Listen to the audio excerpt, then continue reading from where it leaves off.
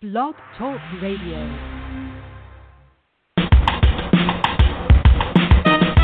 Let's get lost in a better place. Pick up the road, travel through time and space. So much to learn, so much to see. A chance to escape reality. Open your mind and your heart. Gain new knowledge, get a fresh new start. MJ Network will bring you there. So let's talk about it. We're live and on the air. Good morning, everyone. This is Fran Lewis. This is MJ Network. MJ in memory of my sister, Marsha Joyce, who started me off on this fun trip to doing this. And we have the author of the Pinebox Vendetta here. You know what happens when two families decide to go with each other? Just listen to what's going on with the election between Biden and Trump, trying to outdo each other. You just never know what's going to happen in this type of thing. So Jeff Bond is here, and we're going to talk about the Gallaghers versus the Pruitts. Hi, good morning. And this book was really good. I liked it. Hi, thanks so much, Fran. Thank you so much for having me this morning. I'm excited to talk to you again. I appreciate the kind words. I mean, it is a story that today, with the election going on, is kind of a timely thing. Of course, I wrote it a while ago, or a couple of years ago, and it takes a while to get through all the process. But as it so happens, it comes out here in a year where it's especially relevant. Lots of backstabbing, I'm sure, going on behind the scenes. And if you read the story, you get a lot of it right out there on the page. Yeah, I did. I felt like I was living it. And wait till they see next week the anarchy of mice. That too. Let me tell you. Whoa. I don't know how you come up with this stuff, but wow, yeah. So, the first chapter is like a prologue. And how does that set the stage for the rest? And why poison, venom? I love that. Mm-hmm. Yeah, I mean, I like to start a lot of my books, especially if I'm writing a thriller, with a bang. Then this is the first book of a series, so I wanted to really give readers, a set piece, some kind of a big dramatic scene that would really get readers' hearts pumping. As the story starts, Jamie Gallagher, who's the main character from the liberal family, the Gallaghers, he's been living in Africa for a while. And he wants to take out this African warlord, who's a war criminal who's committed these atrocities against his own people. And Jamie feels like his life has been kind of corrupted by this feud between the Pruitts and the Gallaghers, which has been going on for hundreds of years. It's kind of like a Hatfield-McCoy. But set across the American political landscape. So Jamie is, kind of feels like an outcast in this. He feels like, in some ways it's wrecked his life, and he wants to cleanse himself. And the idea he gets for cleansing himself is to do this good act, to take out this big war criminal who, lives on this sort of ghost ship that tries to evade capture from, the authorities and things like that. So he sets up a phony exchange where he's going to give this dictator a big suitcase of money in exchange for this journalist's release.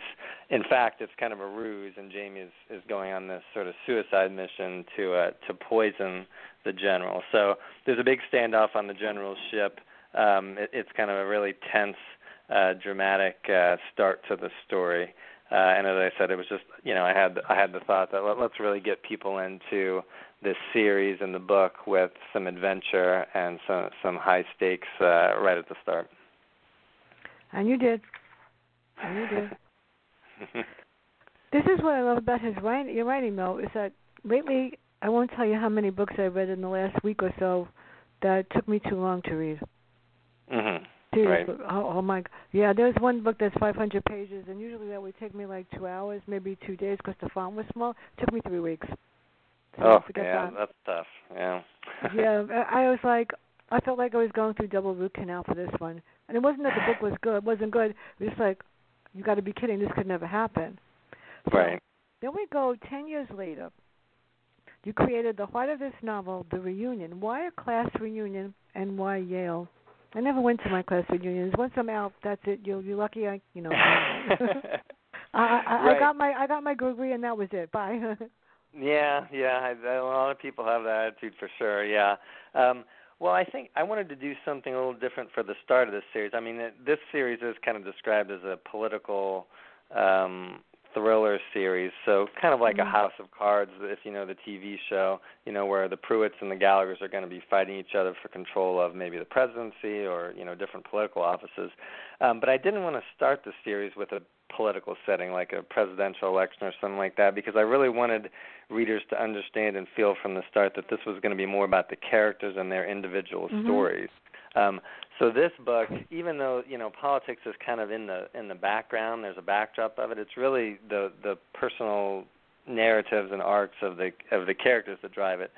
So I had the thought to set it at a reunion at Yale. Now, one easy answer to that is I went to Yale, so I do know. Oh, okay. I do know. I know the setting. A lot of times as a writer, that can make things easier, right? If you kind of have all those setting details within easy reach.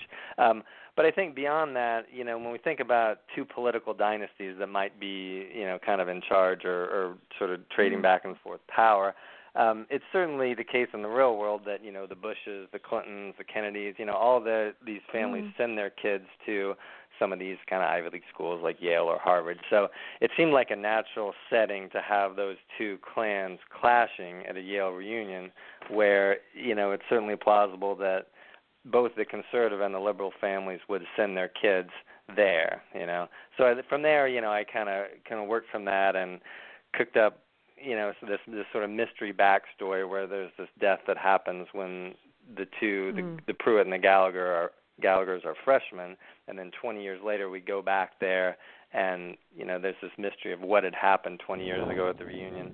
And we've got, of course, some other plot lines that are weaved in there, but it just seemed like Yale and kind of a prestigious university like that where they might have sent their kids was a natural place for the clans to fight.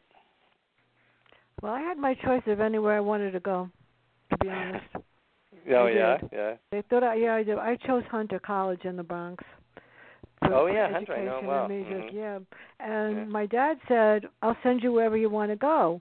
I said, but I have a high enough average that you don't have to pay. I paid my own way. I paid my own way for my 4 masters and my PD and all the rest of it. I paid my own way. But Hunter at that time was just mainly registration or what else, little tuition.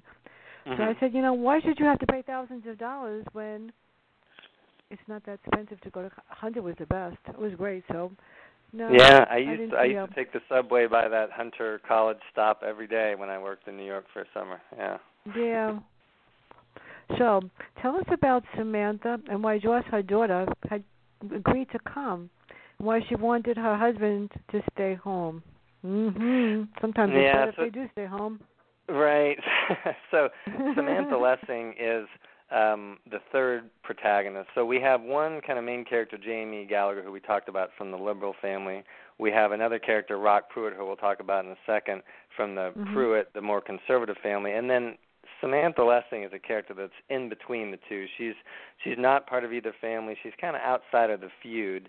And I wanted to have a main character that gave some perspective to it, that didn't see the world from this kind of, eye for an eye, Hatfield-McCoy perspective. So as Sam shows up to her reunion, and she was in the same class as these two other principals, she's just a regular person in her early 40s who's got regular middle-aged problems. She's, her career is okay, but it maybe hasn't been as spectacular as she imagined that it might have.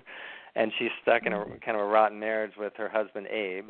They have a daughter who's 14 who, she goes out of her way not to bring the marital problems into Joss's life. Joss is her daughter's name. So, she's kind of stuck in this tough situation. She's in this marriage she doesn't want to be in for the sake of her kid.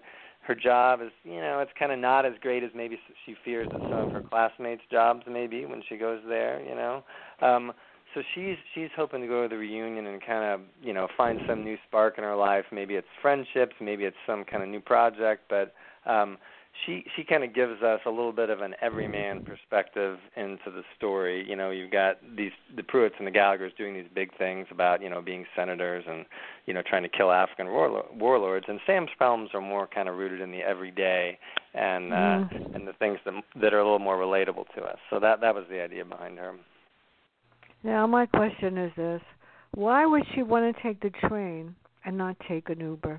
I wouldn't take an Uber either, by the way. And at this point, I won't take a train, and I won't even take a car service because of what's going on outside. But why a train and not an Uber? I mean, really, seriously. Yeah. I mean, I think in the first chapter, she's hurrying to get to the reunion, and she's afraid that they're not going to make it to the reunion check-in on time. Yeah. And she's with Joss, and I mean, I think they're tight on money. She and her husband Abe are tight on money, and so she's trying to take public transportation.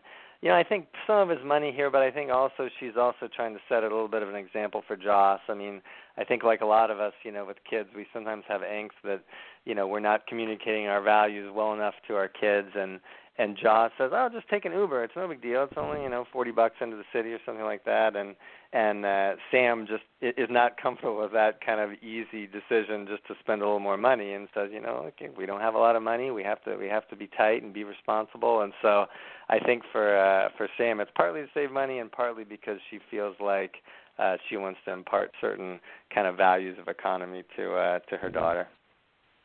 I think more people need to do that. Seriously. It's hard to do, yeah. Well, they did to me. I literally told you, pay my own way. And if I wanted something extra, my dad owned a cleaning store in a tough neighborhood where I taught in the Bronx, and you worked on Saturday, or you didn't. That was it. There was no choice in the matter. You worked on Saturday. Right. Yeah, did you ever see a little girl clean and press and what? Yeah, I did. And I think that's hard for all of us. That, you know, we feel like we probably had it harder than our kids, and are they, by not having gone through the same hardships that we did, you know, is it affecting them? Is it hurting their values? And it's a struggle for sure. I know, but it was worth it. I learned. Yeah.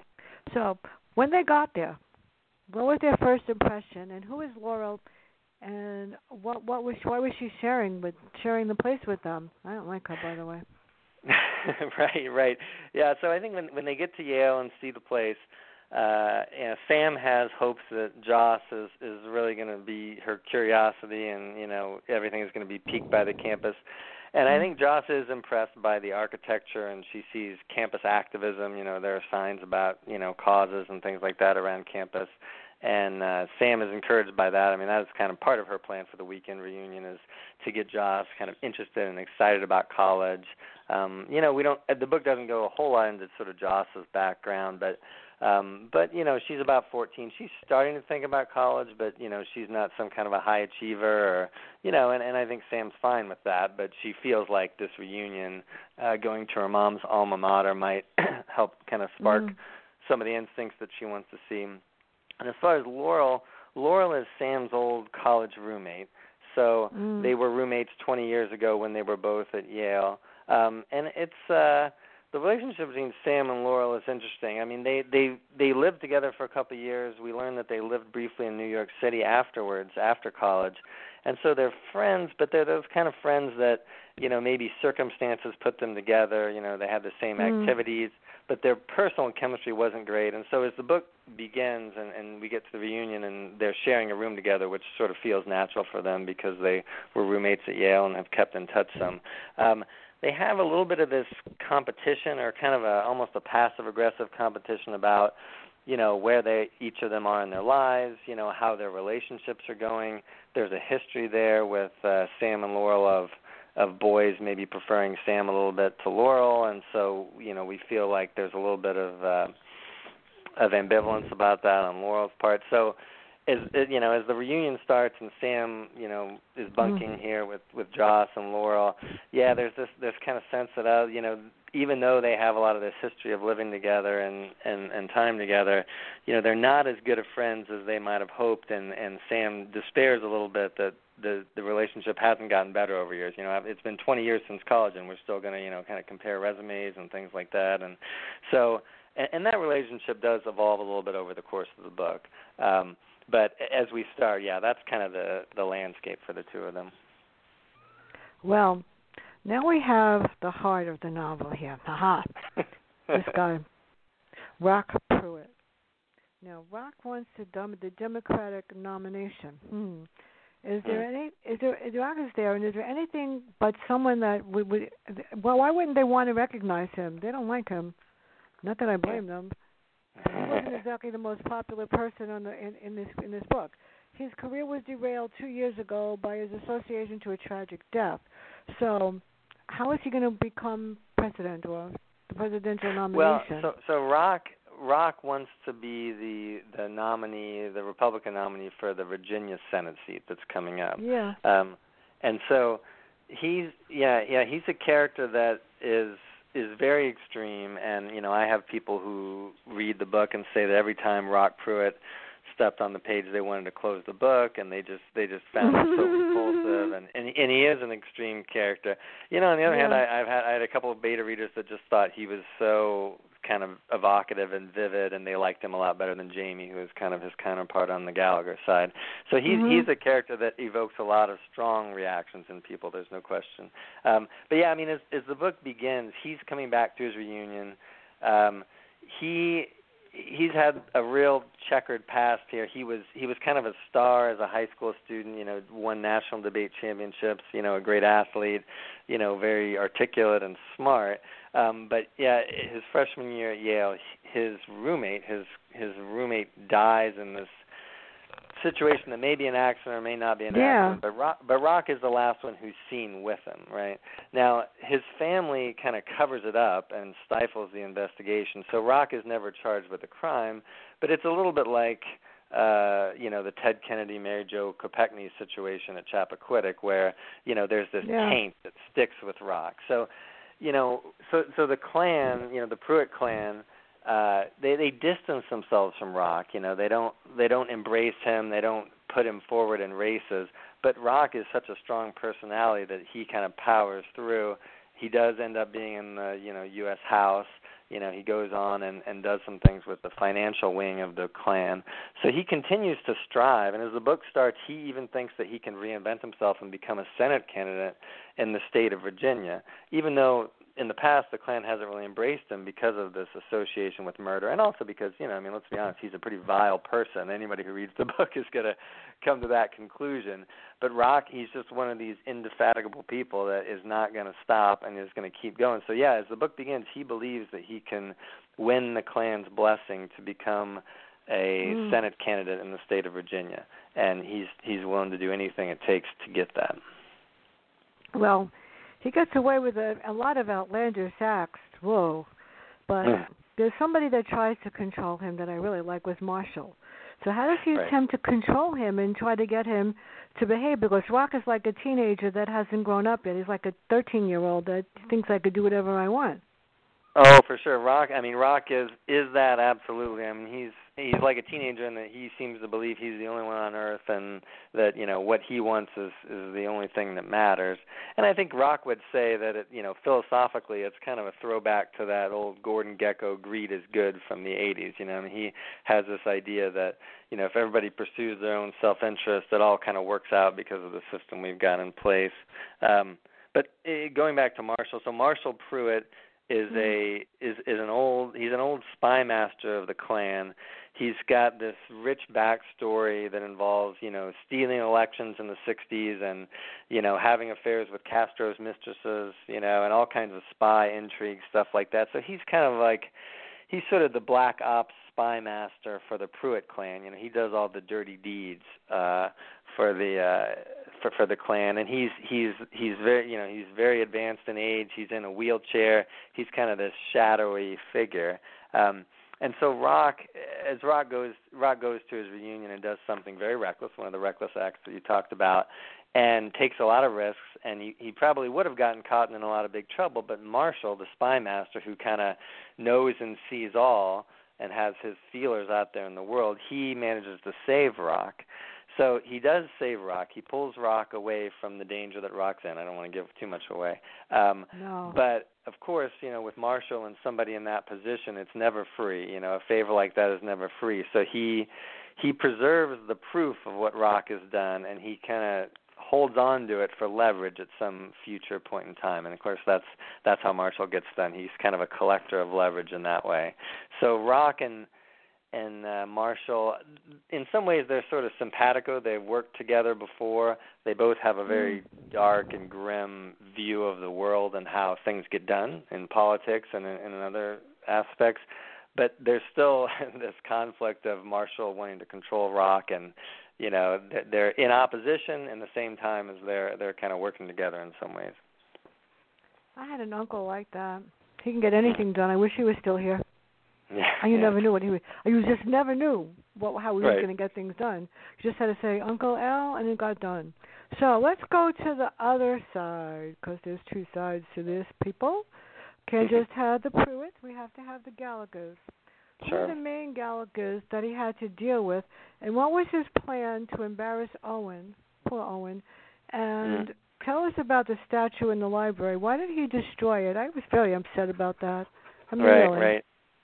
I'll start with the statue, and then I'll go back to the Gallaghers. The statue, which actually is a real statue, Sterling Library is kind of a big Gothic library on the Yale campus. I mean, it's something like 25 stories, and there is a statue of a reader at the very top of it. So it's got a triangle, it's got a peaked roof up there, and there is a statue of somebody just sitting calmly reading a book. And it has some kind of a Greek inscription or other. And so as Rock goes back to the reunion, he has a lot of bitterness towards Yale because, he went there expecting that it was going to be his launching pad to become a great leader for his clan and for the country. And it didn't because, he had this association with this murder. And, he also has a lot of bitterness about just in general, the kind of liberal nature of professors and the environment there, and being a conservative, I think he felt very much unfairly ostracized. So he goes to Yale, at the reunion, and one of his goals is just revenge. I mean, he just wants to take something on Yale. He's got this kind of raw animal anger towards the place. And he comes to, in his mind, and in his kind of sometimes nonsensical mind, this statue on top of Sterling Library becomes the thing that he focuses on. There's this reader who's sitting above everybody. He feels like that's very symbolic, that the reader thinks they're better than everybody else because they've got this book up there. And this idea of, we're kind of intellectual and, we've thought deeply about our ideas, so our ideas are better, And so Rock really gets under Rock's craw. And so he feels like to get up there and to do a reckless thing, again, I don't want to spoil too much of it, but he wants to take action against this statue of the reader, which is a real statue, as I said. And then the other goal that Rock has there, which relates to the Gallaghers, is the Gallagher clan is having one of the colleges named after them. At Yale, there are 13 residential colleges. They're kind of like dorms, and everybody is randomly assigned to one as they enter. And so as the book begins, the Gallaghers are getting a college named for them. So it's kind of like, they're getting a monument or a dorm named for them. And there's going to be a ceremony where they're going to do the christening. They're going to name the dorm after the Gallaghers. And it turns out that Owen Gallagher, who is the Gallaghers' presidential candidate in an upcoming election, is going to be speaking there. So Rock goes to the new college, which will be called Gallagher College, the college of kind of his enemies, and he kind of pokes around and figures this out, that Owen Gallagher is going to be speaking. And so he knows right away he wants to sabotage Owen Gallagher. He feels like, just to land a blow against the Gallaghers is a positive because he's a Pruitt, and Pruitts and Gallaghers fight. That's just what they do. But he also thinks if he lands a big blow on Owen Gallagher, the presidential candidate, that it'll help him in the Klan's eyes and maybe get him some leverage to get that Virginia Senate seat. Because, again, it's, with Marshall, with Rock, with the Pruitts, it's all about leverage, kind of earning up those chits to cash in later for something that you want. So he's got this idea. He goes to the reunion. He wants revenge against Yale, and he wants to land a big blow against the Gallaghers and their candidate, Owen Gallagher. Oh, he does. He just got me to the speech. That was, oh my God. That was really clever. I mean, how does he get in there? He changed the whole thing around. It's like, oh my God. Yeah. That That sort of said it. So, how does Owen react, and what about Charlotte and his mother Joan when they hear this whole thing? Yeah, so Owen Gallagher, the Gallagher's presidential nominee, he's kind of an empty suit. I mean, he's somebody who was a governor, but not for long. He doesn't have a lot of intellectual heft, but he's one of those candidates that just kind of has the right look. Maybe he's got the right constituencies, and his biography is not easy to attack. So the Gallaghers kind of put all their eggs in him as their candidate, knowing that he's maybe not the sharpest tool in the shed. Yeah. So when Rock goes ahead with his sabotage, Owen, let's just say that Owen doesn't respond to it well, and so he's going to come out of it wounded. Now, I will say in the book, the second book in the series, which is called Power Rip, is going to focus on the presidential election in the next cycle here. It's going to be a little bit more of a traditional kind of, Gallagher's versus Pruitt's in an election. And Owen is going to stick around kind of wounded.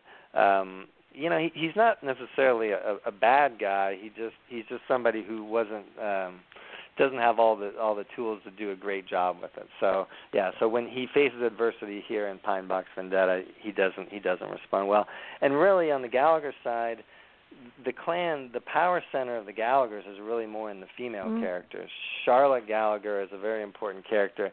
She's kind of like a female Mark Zuckerberg. She has this company called Smart Widget that is, one of the biggest tech companies in the world.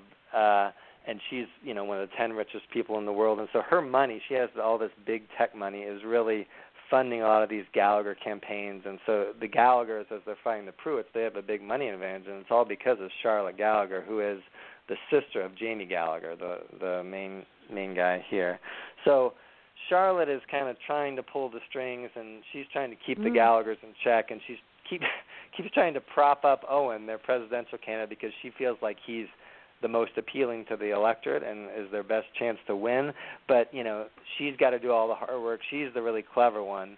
And her mother Joan Gallagher, is a senator from Massachusetts. Yeah. So the two of them together, as I say, the female characters on the Gallagher side are really the brain power, and they're the ones who are really pulling the strings. And Owen is the face of the candidacy, for presidency, but, he's not really the brains of it, No, it's scary.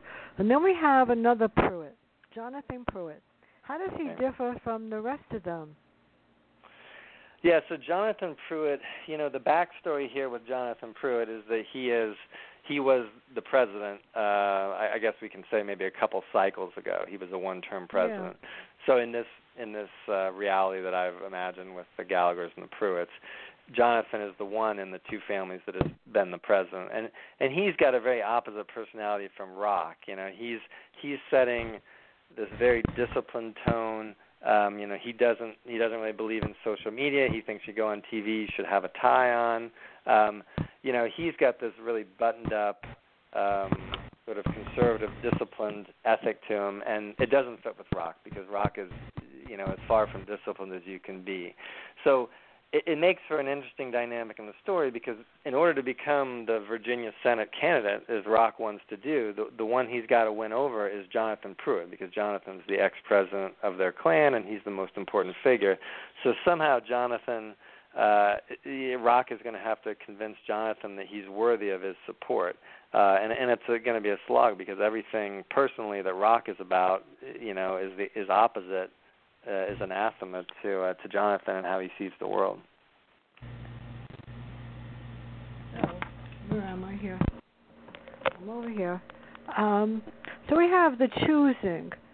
Explain the choosing and why Rock thought he won the support for Virginia. Sometimes politicians don't know that they didn't exactly win the state or what they wanted. That's what happens when true. he learns the truth? He learns the truth. Well, he's a lot of awful wall, this guy, anyway. Right.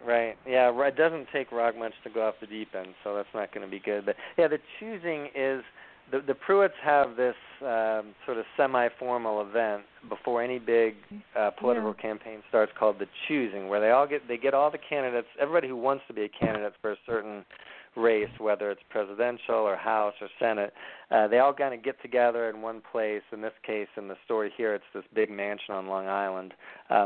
They get together and they have debates. They have sort of glad handling sessions.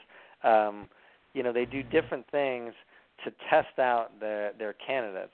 And all of the party elders kind of get to meet the different people who want to run for this position, and they evaluate them based on their performance and everything like that, how they look to fundraisers and how they talk to people, and then at the end of it, they make a choice about who the Klan is going to throw its support behind, whether it's endorsements or financial and things like that. So Rock, this weekend of the reunion, is also the weekend of the choosing for the Virginia Senate seat candidacy. And so Rock goes to the choosing, and he knows he's behind, because of his history with Derek Dickerson dying and all the sort of horrible things in his past, but he thinks he can overcome it. And, of course, his way of overcoming it is to sabotage his main opponent. Yeah. That's kind of what Rock does. So there's a woman who's in the lead for that Virginia candidacy, who Jonathan Pruitt favors and is clearly leaning towards. And so Rock, again, without giving anything away, Rock engages in some subterfuge to damage her and try to knock her out of the running.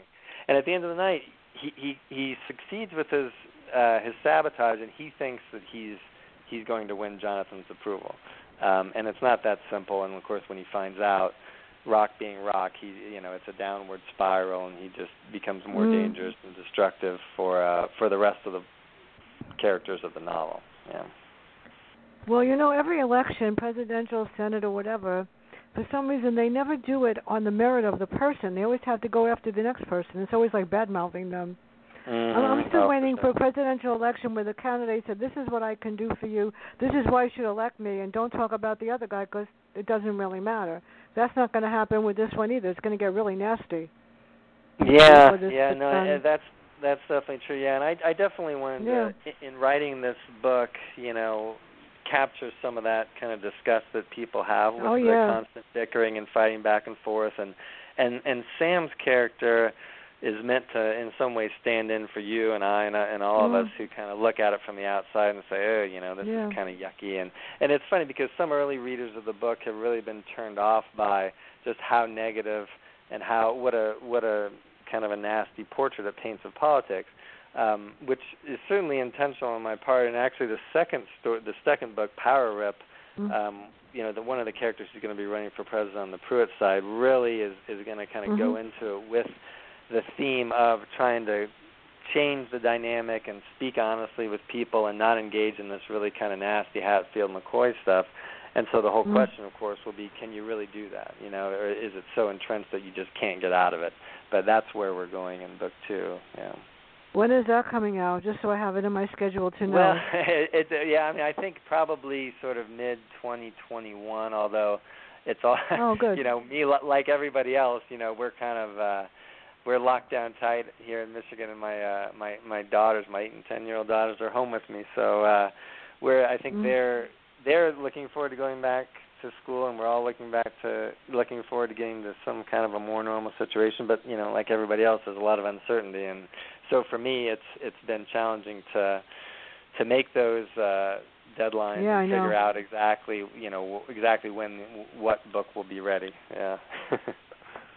I know. My nephew goes to Muhlenberg, and he's going to be a junior, and he got the message that he has to stay online because they're only letting freshmen in. They're not letting anybody else, just freshmen, into the school. Right, and that's he's not thrilled about that. Not at all. Yeah, and we happen to live in Michigan where the virus numbers are quite good, and the girls are scheduled to go back to school in 2 weeks. But like everything else about this time, in two weeks is is forever, right? Things change so quickly. Yeah, you don't know. My niece starts on Friday, and I'm nervous for her. It's really weird because she's got 3 classes online and one that she has to actually attend, and I'm saying like, why? But she's a freshman. So hopefully it'll be okay. I don't know. My nephew is not thrilled that he has to stay at home because he's in a baseball scholarship where they are playing baseball. I don't even know. I mean, after teaching for 100 years like I did, I don't know how safe I would feel going back into a school knowing that no matter what they do, it's never going to really be that sanitized. If you really think about it. Yeah. I mean, it's so hard, and you know the toll it takes on the kids not being there, and you know the risks. So it's a rock and a hard place. I know. Yeah. Now let's get to something interesting that happened. Things get interesting when they have the lighting and remembrances of the classmates. I thought I was watching the Academy Awards on that one. You know, you're talking about people that are gone and go like, yeah, okay. So what happens that shocks everyone that makes Samantha smile, and how does everyone react? Because that was really good. I go like, what? Right, yeah. So if anybody's listening and they don't want to be a spoiler at all, you might plug your ears. No, we're not telling you what happened. It's none of your business. Read the book. Yeah, but so there's Sam is talking, and there's a surprise entrance of a character who we thought was not coming back, and it's a wonderful thing. I mean, as I said, Sam comes to the reunion hoping for some kind of a spark there, hoping for something to kind of reinvigorate her life, and the emergence of this character who she thought was long gone is definitely that. Yeah, so it is a point in the story where we're starting to feel like there's some hope for Sam and maybe a way out of some of the struggles that she shows up at reunion weekend with. I liked her. So often I read a book. Like I said last week, it took me forever to read this book, and I wanted to kill off the main character, basically. Yeah. But that happens ever so often. Like the villain is my friend, and the rest of them will go like, just kill off the main character because she's getting on my nerves. So, right. Tell us about Jamie and why he latched on to Sam and Josh. I like Josh. Yeah. He's a good kid. Yeah. So I think Jamie really he's a little bit embittered by the whole feud. You know, he's a Gallagher, and he feels dragged down by the Hatfield-McCoy aspect of the feud. And when he thinks back to Yale, he remembers being friends with Sam, who wasn't part of the feud. And so he shows up at the reunion wanting to find that kind of good thing that had nothing to do with politics, that had nothing to do with fighting. It was just he and Sam, no other motives, they just had a connection, right? And so his reason for showing up at the reunion is very much to reconnect with Sam and find that one true thing in his life that he feels like he's been missing for so long, and to see if she's still there. And Sam is married, and he knows that. Now he doesn't know as the story begins that Sam's in a really rotten marriage, with her husband Abe. He doesn't really show up imagining that they're going to be romantic. He knows that it was a good thing in his life, and he wants to go back and find it and reaffirm it. And he feels like that'll be enough for him. And he doesn't want to do any harm. Jamie's he's got this thing where he really wants to be pure. He doesn't want to cause downstream harm, which he feels like the Pruitts and Gallaghers have done, with their feuding over the centuries. So he has the same ethos going into his relationship with Sam, that he doesn't want to wreck her marriage, wreck her family. He just wants to reconnect with her and find this kind of very true thing that they had back when they were undergraduates. Now, before I forget, Wednesday, Dana Perry will be here with the Crushing Depths. And guess what? Next Monday, Jeff Bond will be back with Anarchy of Mice. That book really got me. And on the 26th, I was surprised at this one. I didn't expect this. New York Times author Ted Bell is doing an exclusive with me for Dragonfire. And September, what better way to start with Deb Pine and her book. And on the 14th, Alan Jacobson. And on the 16th, Brian Freeman is back with, and my favorite character, Jonathan Stride. And I'm still waiting for the 2 books, so I can't tell you the titles because I didn't get them yet, which is really amazing. And Crooked Paths is Deb Pine's book, and it's really good because she has a character like Jessica Fletcher, and Mimi Goldman is just like Jessica Fletcher, maybe even worse. She's hilarious. So let's look at the title. What is the Pine Box? And why do I feel that will bring down the Pruitts, this Pine Box? The Pine Box is, well, there's an inscription at the very beginning of the book. There's kind of an Old English Revolutionary Times inscription about This police officer's report that a Pruitt and a Gallagher were quarreling over a pine box of unknown import. Mm-hmm. So we just know as the story begins that there's some pine box that was the source of some dispute. And so as the story goes on, we just get tiny hints about what that pine box was. And it's a little bit of an urban legend. I mean, some people say there's a skeleton buried somewhere. Some people say there's an ancient artifact. It involves this box made out of pine. So it's this mystery. And Marshall Pruitt, the old spy master, mentions, Marshall and Rock talk about it. They talk about it being some weapon that they have hidden away in some secret lair that they can use to destroy the Gallaghers.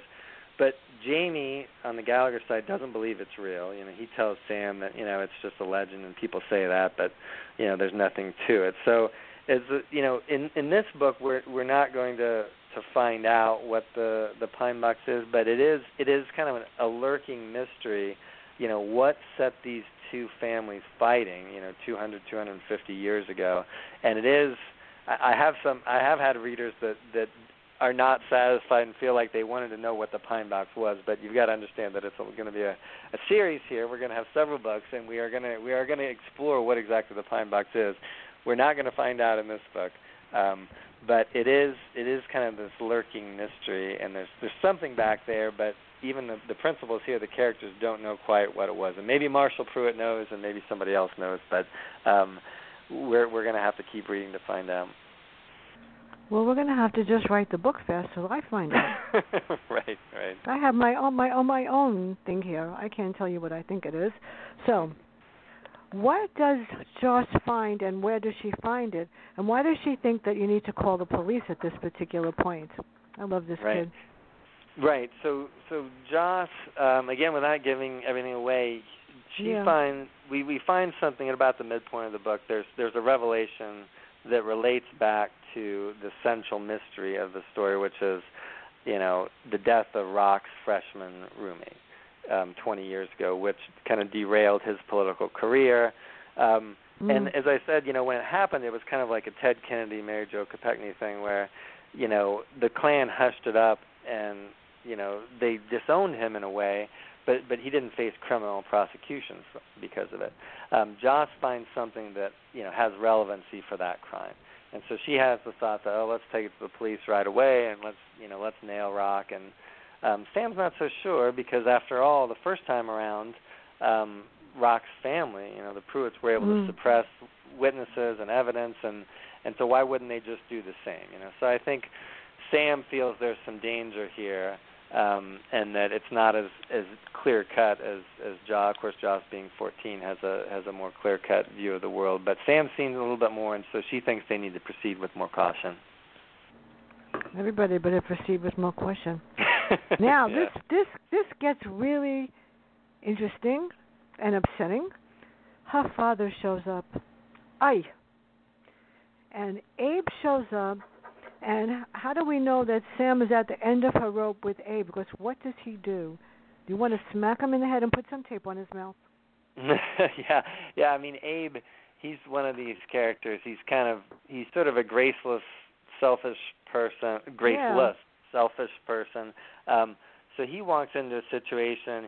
A little bit like Rock on a very much milder scale. Like, he's not really thinking about other people. He's not thinking about the other dynamics, and so he walks right into this delicate situation of the reunion where we have, there's a balance between the Pruitts and the Gallaghers. We have Sam and Jamie. There are all these delicate situations, and Abe just walks in and just starts, dropping bombs, saying whatever comes into his head. And of course, this being a thriller, it's going to set everything on its head, and cause everybody to rethink things and have to respond to him. And I think the thing that especially bothers Sam about this, because Sam has put up with Abe for years and years for Joss's sake, but Abe does some of this right in front of Joss, and that when you kind of mess with Sam's daughter, and she feels like he's endangering her welfare or her state of mind, that's just it. Sam is gonna, that's kind of the end of the line for Sam. She's gonna stand up and do something about it. So that was really the last straw for her. So, Josh does something that's rash. Why? What does she do that's not so smart? Yeah. I mean, so again, I won't get into specifics. Don't say what it is. But yeah. She does. You know, when Rock does something to kind of slip away or to prevail here, because that's what Rock does. She's kind of like the snake that is always able to slither away, sometimes with Marshall's help. But I think Sam is resigned to it a little bit. You know, she's a little bit world weary, and she's seen things, and it's not that surprising. It's there's cause for despair, but she accepts it. But being a teenager, Joss can't accept it. So she takes a rash, impulsive action that is going to put some people in danger for sure. Mm-hmm. Well, let me see something. Where am I here? The ending lets us know that there is more, and a harsh truth is revealed. We won't say what. So right. Where is Sam next, and what about Josh? Yeah, so I think Sam, as I've been saying here, Sam steps back from the events of the story and looking at the Pruitts and the Gallaghers, and I think she feels burned by it all. She feels like there have been lives destroyed and all kinds of damage done, and it's all been just for the sake of power. It's not for the sake of the ideals that each of the clans aspire to. So I think as the book ends, and again, not getting into what exactly happens, but I think Sam's feeling at the end of the story, to me, is the feeling that maybe a lot of us have with politics, is that we're not going to get wrapped up in it. We're not going to get distracted. We're going to kind of focus on me and the people around me and finding happiness. And maybe we'll kind of see the headlines and we'll know what's going on, but we've got to focus on ourselves and the people around us and the people that we love, instead of getting really caught up in the blood sport of the politics. I mean, obviously, as I write this, I realize that there are a lot of important issues that people care about and people work hard, people that are involved in politics. I mean, it's not like everybody who's involved in politics is just engaged in this, quid pro quo nasty stuff. But, the part of it that is just, kind of blood sport and doing this to gain one over the other is the part that Sam, I think, is fed up with at the end of the story, and that perhaps readers may feel the same way. And that was interesting, the ending. What's going to happen between Sam and Abe if they break up? What's going to happen if they break up? Yeah, I mean, I think if they break up, then, Sam knows it's going to be a struggle. I think if we do get to that, I think Joss certainly is a character that evolves and grows over the course of the story. I mean, she doesn't really get a lot of pages in the story. I mean, it is a little bit of a slim book. We've got 3 protagonists, and Joss is not a protagonist. But still, she does a little bit of coming of age. And so I think as the story ends, I think Sam feels better about Joss and more secure with the knowledge that, she's raised a daughter who is adaptable and is going to be resilient. And so whatever happens, both Sam and Joss, I think, have come through it with more strength and have reason to be optimistic, even if a lot of the things that happen in the story are not cause for optimism. And will Rock continue? He's a horror. Will he continue down his downward path? And how come he doesn't care about his son's welfare? I mean, he knows his son is sick.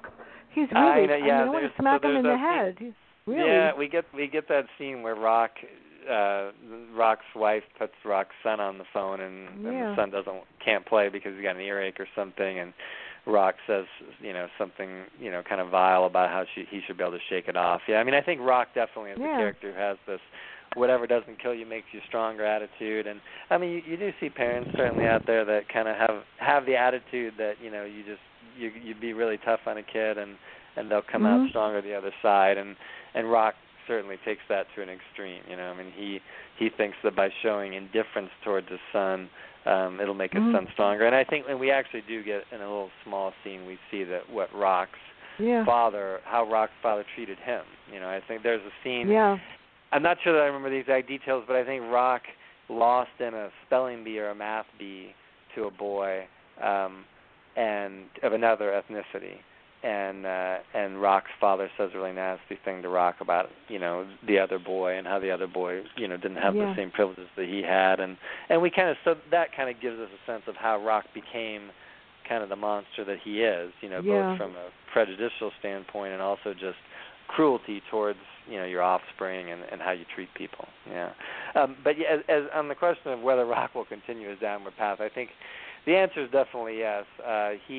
Rock is going to stick around, and I think we're going to see more from Rock and Marshall together, teaming up for more nasty stuff. And I'm trying. I think that the copy that I sent you probably does not have the sample chapter.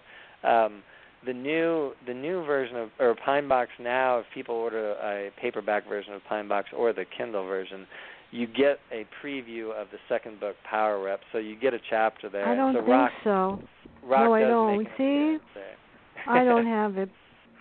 I knew I was missing something. I'm so sad. No, I'm looking at the back. I have the book in front of me. I don't have one with the other one. That's why I asked you. Yeah, because I think I sent you a very early print of it. Now maybe I'll have to send over the electronic version or something, or maybe send you a new printed copy. But anyway, yes, and Rock does make a brief appearance in the first chapter of the next book, Power Rep. So he is definitely going to stick around, and I don't think he's not becoming any sunnier as a character. That's for sure. Yeah. Well, after dealing with parents and as an educator, I know abusive parents, and a lot of times, unfortunately, an abusive parent was abused as a child too. Right. And that's what I know. And the sad part is, every time a child told me something, I was right to report it. I was never wrong. I was never. Right. I never not. Yeah. So that's scary. Where will the Pruitts and Gallaghers be next, and what is their the political competition? Owen versus who? Right. So so as I said earlier, it is going to be book 2 will focus on the next presidential cycle here, where Owen Gallagher, who comes out of the Pinebox Vendetta wounded because of the kind of gaffe that he commits, but he's still in a position to maybe be the nominee. And the Gallagher and the Pruitts are going to put forward their own candidate named Carl Peoples, who, the Pruitts are a diverse clan. They've got different constituencies within their family, and one of them is the Michigan Pruitts are a little more libertarian, and they have a little bit different view of the world. And so Carl Pruitt steps forward to be the candidate on behalf of the Pruitts in the second book. And he's a different kind of character. Again, he's the focus of the first chapter, the sample chapter that some of the later printings have. And he was the former governor of Michigan, and he made his money in the traveling carnival business. So he's kind of a big kind of talker, big loquacious guy. But he has a real idea that he's going to break out of this Hatfield-McCoy trap that the two families are set in. So he's really trying to change the tone in the next election, in the next book. And so a lot of the book focuses on can he break away from Marshall and Rock and this really nasty element of the Pruitt clan? Can he do it the right way? And again, as I said, I mean, some people will really will come out of this Pinebox Vendetta feeling really bad about the political scene and the way that it's portrayed. But book 2 is really going to give us a character in Carl that's trying to break out of that, and so the drama is, can you do that? Is it just intractable, or can he make it happen? And I think also I should say that for some people, if people read the Pinebox Vendetta and think that it's got that Rock Pruitt is such a nasty character, and he's Republican, and they feel like there's a bias, Carl is probably going to be the most likable character in the second book, and he is on the Republican side. So, as a writer, it's really important for me to not, take sides in a large way, and so as the series goes on, we're going to get characters, good and bad characters, on both sides of the aisle, and that'll certainly come to pass in the second one. Yeah. Well, before I forget, don't forget next Monday, people. Anarchy of Mice is totally different from this one. And you know what? With what's going on the news with the protests and the Black Lives Matters and the looters and stuff and trying to get people, whatever, this was really good. This sort of he picked another one. I mean, it is amazing how that happens because I probably started writing that book 3 or 4 years ago, right? And by the time it comes around for to be released, here we are. I know. Okay, before we end, where can we find out more about you and your work? And don't forget, people, next Monday at 10, he's coming back with Anarchy of Mice. Now that I picked out the right, and I will post the Pinebox Vendetta's review later because I posted the wrong one. Yeah, so you can find out more about me. I posted Anarchy of Mice because I looked at my schedule and I go, okay, genius, you posted the wrong one. And Cheryl wants book 2 also. I'm just telling you, everybody's going to want it. Thank you so much, Fran. I appreciate it. Yeah, so for learning more about me, my website is jeffbondbooks.com. That's jeffbondbooks.com. Or, of course, you can find me on Amazon. I think with the Anarchy and the Dear Durwood now, I've got 5 books out. And they're all in electronic version. They're all priced at 99 cents. I'm really at a stage where I'm really trying to get the word out about my stories, and so everything is priced at a bargain basement of 99 cents. And you can find everything on Amazon or again through jeffbondbooks.com. Okay, well, only because I posted the wrong thing. Well, you don't care. It doesn't matter. The 5 stars are out there for Anarchy of Mice. I posted that this morning. No, they really did. And I thought I had, I always write things on my phone. I thought I had the whole review, and I posted something. I go like, I only posted half the review. So I've got to go back on my computer and post it again because my computer has a habit of deleting my reviews. Oh, no. Seriously. Sometimes it just, that happened with one right before the show. I go like, "Where's my review? How am I going to post it?" And I go like, I had to do it over. So thank God I didn't have to do that. I saved yours like 20 times. But I want to thank you so much.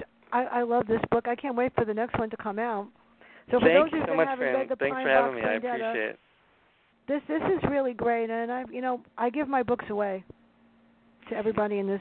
Even though we have a lockdown in the building and nobody really comes in, the porter loves me because I gave Rich a whole bunch of books this morning.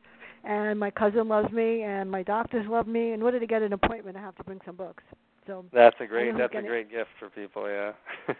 They love it. And despite the fact that I write in them, circle everything and destroy the book. Well, this one I didn't do too badly.